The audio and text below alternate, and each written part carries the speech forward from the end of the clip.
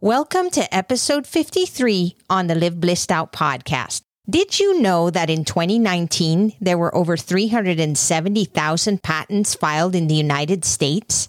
Hello, action takers. Welcome to Live Blissed Out, a podcast where I have inspirational and informational conversations with business owners and subject matter experts to help us get the scoop and the lowdown on a variety of topics. Tired of hesitating or making decisions without having the big picture? Want to be in the know? Then this is the place to go. I'm your host, Marissa Houston, helping achieve bliss through awareness and action. Thanks for joining me. The information, opinions, and recommendations presented in this podcast are for general information only, and any reliance on the information provided in this podcast is done at your own risk. This podcast should not be considered professional advice.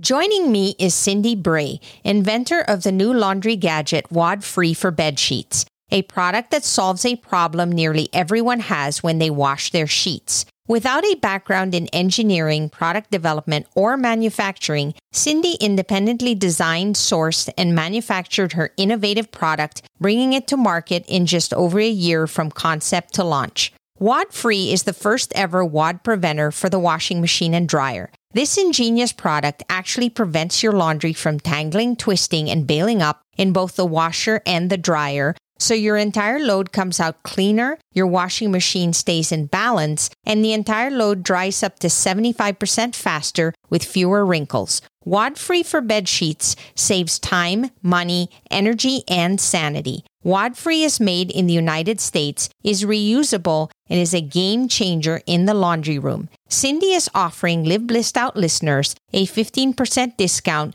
through the end of 2020 using promo code Live Blissed Out. To learn more, visit wodfree.com. Hi, Cindy. Nice to have you here. Hi, Marissa. Thank you so much for having me on your show. I'm thrilled to be here. I'm thrilled to have you. This is going to be very informative. People always have great ideas. There's always people out there who go, wow, I have this fantastic idea, and I know that if I put it out into the world, we're going to solve every problem there is. And they get so gung-ho thinking that they're going to change the universe. And then they realize that taking an idea to actually turning it into something is a whole other ballgame. It's something that can be overwhelming and intimidating, and it requires a lot of perseverance and dedication and belief in the product. If that product is not something that is really needed in the first place, then you could end up wasting a lot of time and money and energy into it without achieving anything. What is the very first step that somebody needs to consider if they were to turn that idea into reality? Well, the first thing you should probably do is evaluate your concept, because you may think you have a great idea, but you may be the only person that feels that way. So the first thing you're going to want to do is find out if the customer actually needs and wants the product that you're thinking of. You're going to want to talk to friends, family, and strangers, which is where you're probably going to get your most honest feedback to find out if this is a product that's really worth pursuing. You're probably also going to want to find out if it's technically feasible and also if it's economically feasible, because if you can make it for, say, $100, but the market's only willing to pay $25, you're probably not going to sell much of your product. It's funny because every conversation I have always leads to awareness. And awareness in this situation has to do with how other people think and feel about something. When we come up with an idea, we're very emotional about it. We think of it from our perspective going, yeah, I love this idea. This is just amazing. And then when you present it to somebody else, they're looking at you like, I would never buy that thing. As you said, it's really important to get very honest feedback and talk to lots of people with different opinions, because that's the way you're going to get the best accuracy. You really want to know for sure that there is a demand for the product so that you have the green light to go to the next step. What would be the next step? Let's assume that you know for sure that there seems to be interest. People are saying, yeah, I would get that product. I really love it. I can't believe nobody's thought about that before. So what's next from there? You're going to want to do a thorough patent search to make sure that your concept hasn't already either been created or already been patented. Because the last thing you're going to want to do is go through all of the effort to bring a product to market only to be slapped with a cease and desist order from somebody that already owns the patent. So you can go to the USPTO, the United States Patent and Trademark Office website, and it's all publicly available. You can do a search on your own, or you can hire an attorney to do one for you. But that's a really important step you're going to want to take. We are specifically talking about product ideas that are related to manufacturing. We're not talking about digital products per se. We're talking about like a physical product that somebody uses. And the reason we're having that conversation is because your product is like that. What I find when it comes to a physical product is that the idea creator doesn't really understand the process or the steps to get that idea into a physical product. And the problem then is like I see two directions that you could take. One is you could likely hire a professional company to help take you from start to finish. And then the other is to do it yourself and learn about some of the processes that you can implement for yourself rather than hiring a professional. And then there are pros and cons for both. So can you walk us through a little bit about how you decided to go with your product and what are some wins and challenges that you'd experienced when you made that decision? My journey was not what I would call typical, because I did take my product from concept to launch completely on my own. And by that, I mean, I did my own patent search. I wrote my own provisional patent. I did my own engineering. I taught myself SolidWorks in order to do my own CAD drawings. I learned material science so that I could source the materials that went into my product. I found the manufacturer to create the product. I did my own logo, website, graphics, packaging, and launched it all on my own. I wouldn't necessarily say that I recommend that route for most people. It is very daunting and overwhelming, and there are a lot of places that things can go terribly wrong. That being said, there are some product invention companies that will take your product from concept to launch, but you're going to want to really do your research to make sure that they have a good reputation. You can also go the route of hiring individual contractors, whether you want to hire an engineer or an attorney.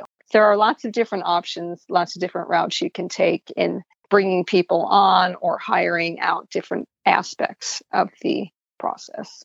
Why did you decide that you wanted to get your hands dirty with the process and do most of the stuff yourself? Honestly, it started because I didn't want to invest a whole lot of money in a product that was creating a brand new product category. I was pretty certain that there was a need for my product. Everybody that I talked to confirmed that that was the case. But maybe WAD prevention product category didn't exist because nobody wanted it. So I really wanted to keep my expenses down. It started with a design process.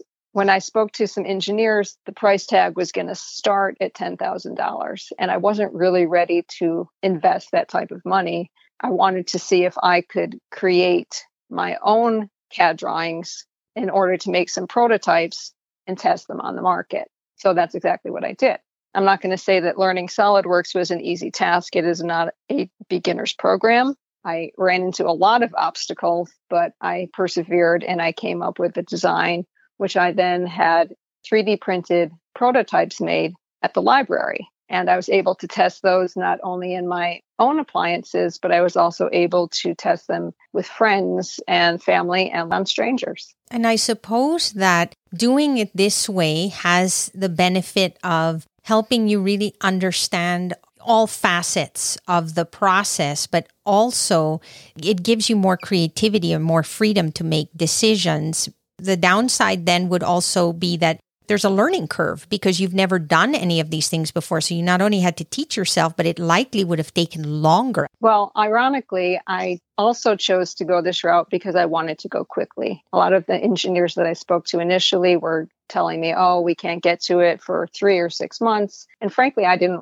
want to wait that amount of time. I had this idea. I was so excited about it and I wanted to get it to market as quickly as possible. So by teaching myself, I was on my own schedule and I was also able to make design changes quickly. I was able to pivot quickly and not be concerned about expenses. It was really important to me to manufacture my product here in the United States. And I was really fortunate to find a fantastic manufacturer here in the city of Denver. And I was able to oversee the whole process and meet with him on a regular basis. That was really helpful and very important to me. Do you feel like you made mistakes along the way that maybe a professional would have been able to circumvent because they have done this before? Probably, but I'm very pleased with the end result, and the market is too. I went through a lot of different prototypes, a lot of different designs, and I listened to the voice of the consumer. I took their feedback and I made changes until I came up with a product that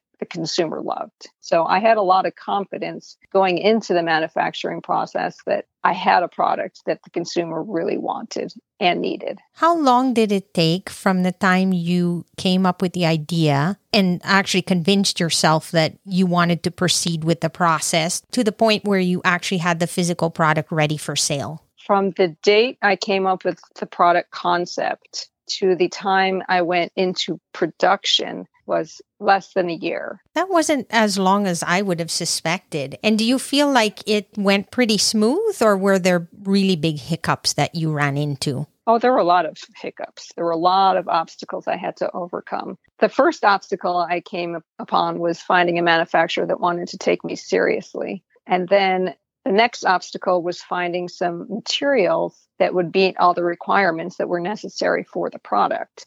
And when a plastic did not exist on the market, I taught myself enough about material science in order to have a custom plastic compounded to meet all the requirements of the product. Let's talk a little bit about the financial considerations. What are some options there? Did you get a loan? Did you look for a partner? Did you self-fund? What are the pros and cons in terms of how to consider where the funding's going to come from? Well, I think some people will turn to friends and family for funding. Some people will finance it on their own, and then others will actually take out loans. So it's really just a matter of deciding for yourself what you're comfortable doing. Exactly. The way I found you was I saw an ad on Facebook about your product and it intrigued me. And I went in to take a look at it and I thought to myself, wow, what is this? This is something that helps prevent wadding when you wash your sheets. I clicked on it and I wasn't really sure how to use it or anything, but there was a really nice video in there. And there was a guarantee basically that said this works. You know, I saw a lot of testimonials and things like that. So I thought to myself, I have that problem and it's been bugging me. I'm going to go ahead and give this a try. Why not? I ordered it and I'll be honest, when you are ordering a product that you've never ever used before and it's brand new, it's a new concept altogether, you're skeptical. You get it and you go, I'm not sure about this. I don't know if this is going to work. But I opened up the package and I understood exactly how to use it. So I tried it out. And I could not believe it. I seriously was so shocked, which is why I ended up reaching out to you and saying, Cindy, I would really love to talk to you on the podcast about how you did this. It worked like a charm. I mean, I was able to put my sheets on there in seconds, throw it in the washing machine.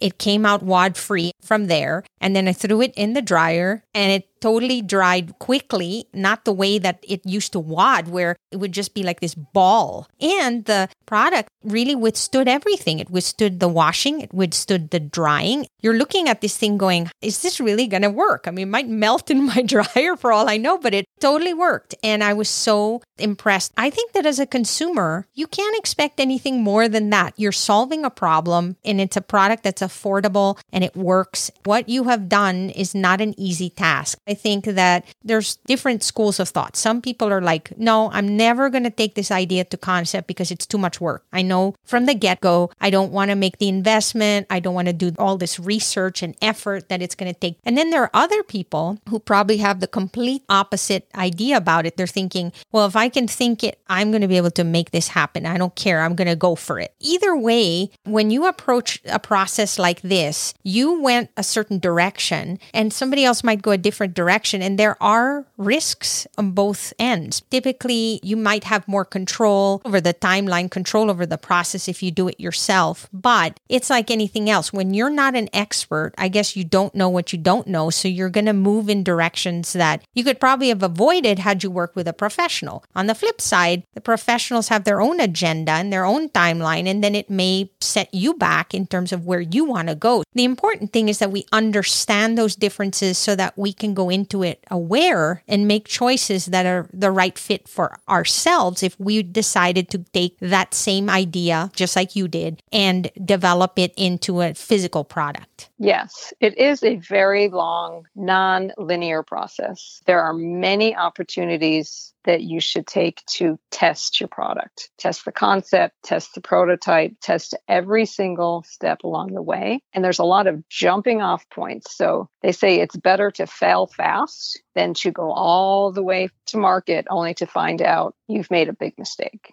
How long did you know that there was this problem? And when did the bells go off in your head going, I'm going to do something about it now? Because I can tell you personally, I've had this problem for years, except I never even considered that there would be a solution for it. So how did you go about that? Well, wads have always been a fact of laundry, but recently I got a new set of washer and dryer, the high efficiency, high capacity, Energy Star rated machines. And I was so excited because these were going to save me time and money and energy. But when I washed my sheets, my wadding problem became maddening. Every single time they would end up in this massive wad that wouldn't dry. And I thought, there has to be a solution to this. And so, of course, I did what everybody does. I went online and found there was no solution, which I found unacceptable. And I tasked myself with coming up with a solution. And for a long time, I just thought about,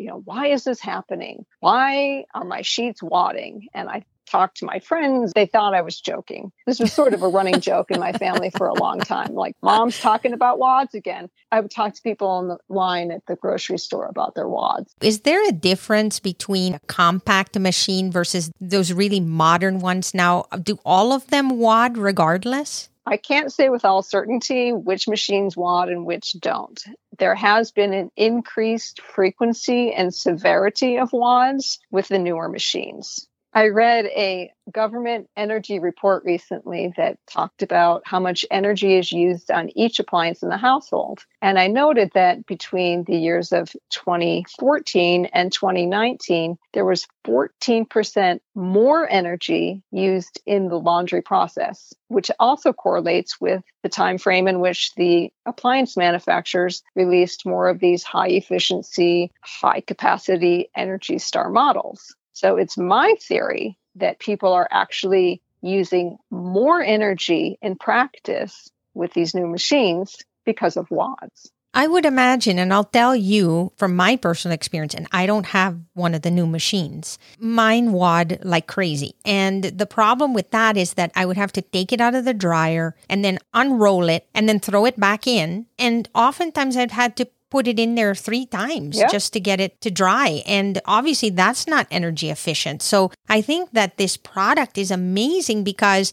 the first time I used it, I put it in once and it worked. Going back to what you're talking about, the concept valuation, if I had tested this product from the beginning, I would have said absolutely, because it works and there is a problem. Now, if somebody's not experiencing the problem, then obviously they're not interested in it because there's nothing to solve. But in my particular situation, this was a incredible concept that I've been waiting for, and I just didn't even know I was waiting for it because I just figured we all just had to deal with wads. It's just a fact of life. I congratulate you on solving a problem and getting this to market, because if it wasn't for this invention, people like me would not be able to solve a problem that we've always had, but just put our hands up and said, well, it's just the way things are. But this isn't just a product for the dryer, right? Right. It actually prevents wads in the washing machine as well, because a lot of people have a problem with their sheets roping up into great big long coils that actually send the machine off balance, not to mention that everything in that load isn't really coming very clean or rinsing very clean. The machine stops itself. They have to wrestle with the wet sheets and reposition everything just to get the load to finish.